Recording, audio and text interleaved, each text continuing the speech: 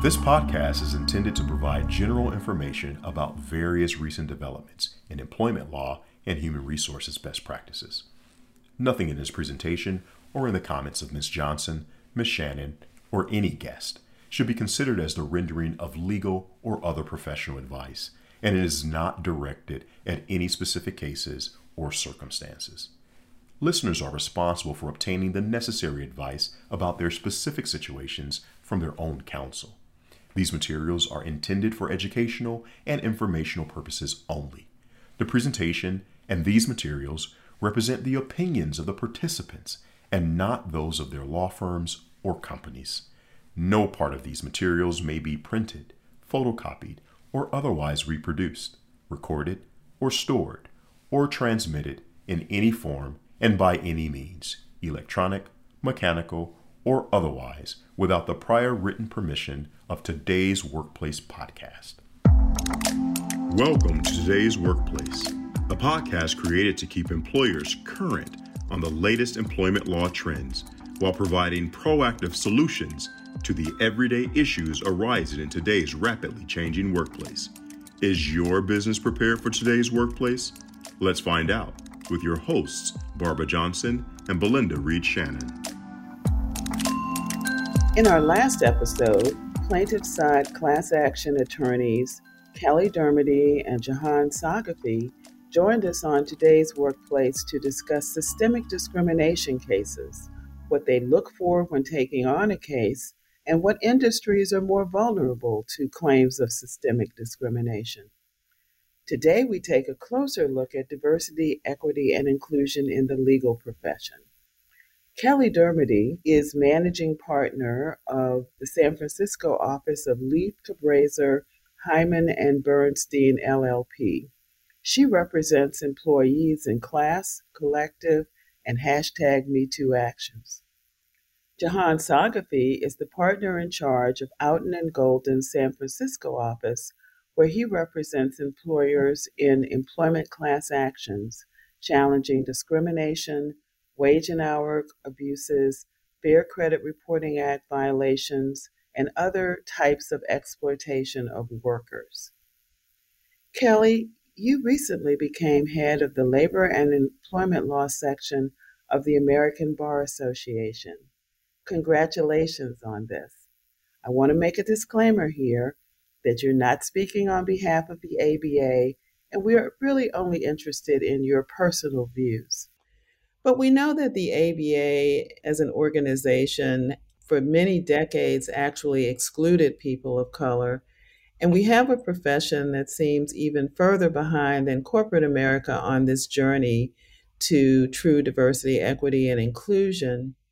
Corporations have spent billions of dollars on DEI initiatives. The law profession has spent billions of dollars, and yet progress is disappointing.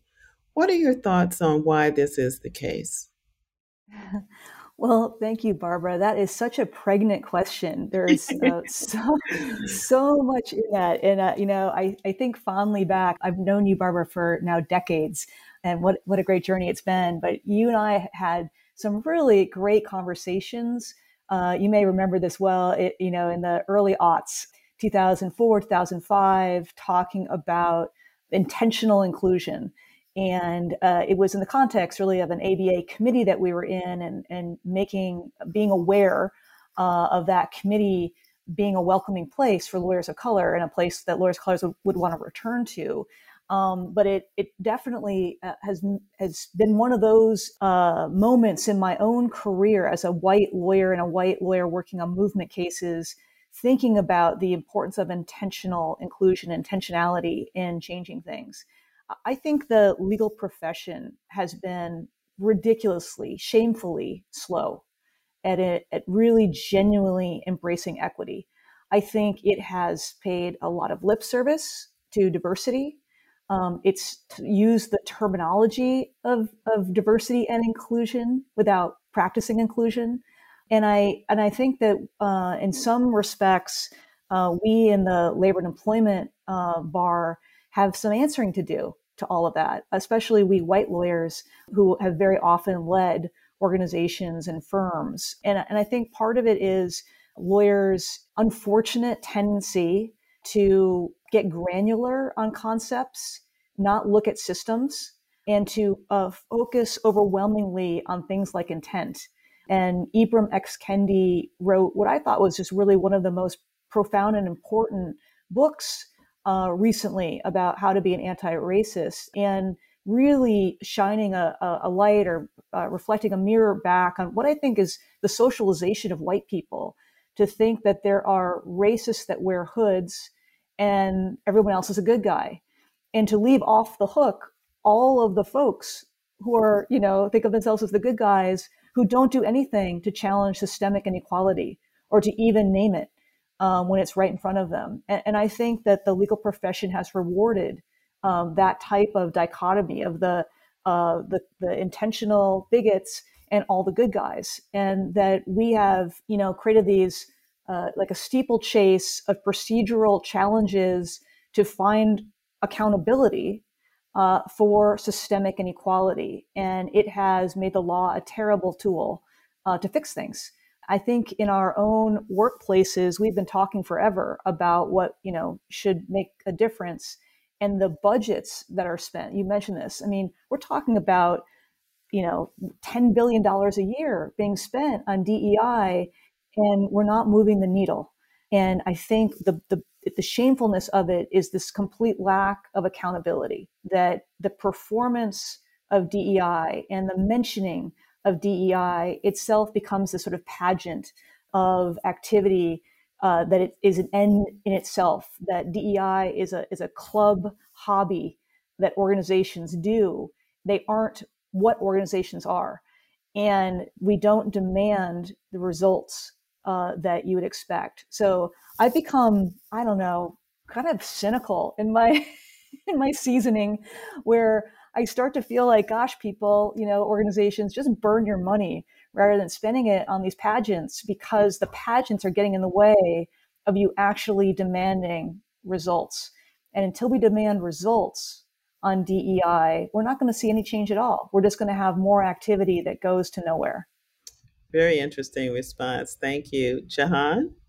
Yeah, I guess I share your frustration and your concern for sure, Kelly. I think the law is fundamentally a fairly conservative institution, unfortunately, and it has, we learn in school, and some of us are fortunate enough in our jobs to be able to emulate, these efforts to pursue social justice and to use the law as a dynamic tool that can help combat discrimination and bias. But so much of the law exists to resist against that. And Kelly used the word steeplechase, which is a great term. Like, there's so many hurdles that we have to get over before we can win one of these cases or even get a good result. And if you think about how, I think there's the conversation recently in light of Me Too and BLM and the awareness that people are bringing to the conversation, that feels like a significant improvement to where we were even 10 years ago, and certainly when I was, growing up in the 70s and 80s and into the 90s. And so I think, to Belinda's point, millennials do not want to stand for this nonsense. They are ripping the cover off of a lot of the, hidden shames that we have just kind of looked away from in our generation and older. And so I do have some hope that there is a real shift in the conversation, and that will help us find some truth. Because, I think Dr. Kendi's work and lots of other work that is sort of confronting white people with the myths that we have told ourselves, and having to see on video the realities of the disparate realities and the different experiences that Black people and people of color and Indigenous people are experiencing compared to white people.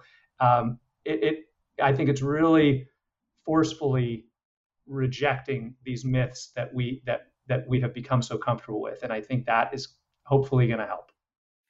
Yeah, and there's one other thing I wanted just to say, just to recognize something positive about the profession, and not to just toot the horn of the ABA labor and employment law section, but I'm going to. So last year, when we as a country were going through what was sort of a racial reckoning, a racial awakening, really, I'd say a racial awakening for white people because people of color, were awake. But going through that period, even within our section, which is a very ideologically diverse section, and politically diverse section, there was a real hunger for self-education, and the section as a section decided to take on self-growth and took on creating a syllabus and doing a project that followed this great diversity consultant, Dr. Eddie Moore Jr.'s 21-day racial equity habit forming challenge, and created a 21-day collection of readings and podcasts and videos for the section of these politically and ideologically diverse and many, very senior white lawyers who grew up in cultures that were not particularly populated by a lot of lawyers of color and not really any leaders of color, really embraced doing this project. And I think the fact that that happened, and that frankly, I look around and the section has such a deep bench of leaders of color, that didn't happen, in a 1 year window, but it has been happening. It has been happening, and there has been a consciousness around inclusion and around equity that's been taking hold.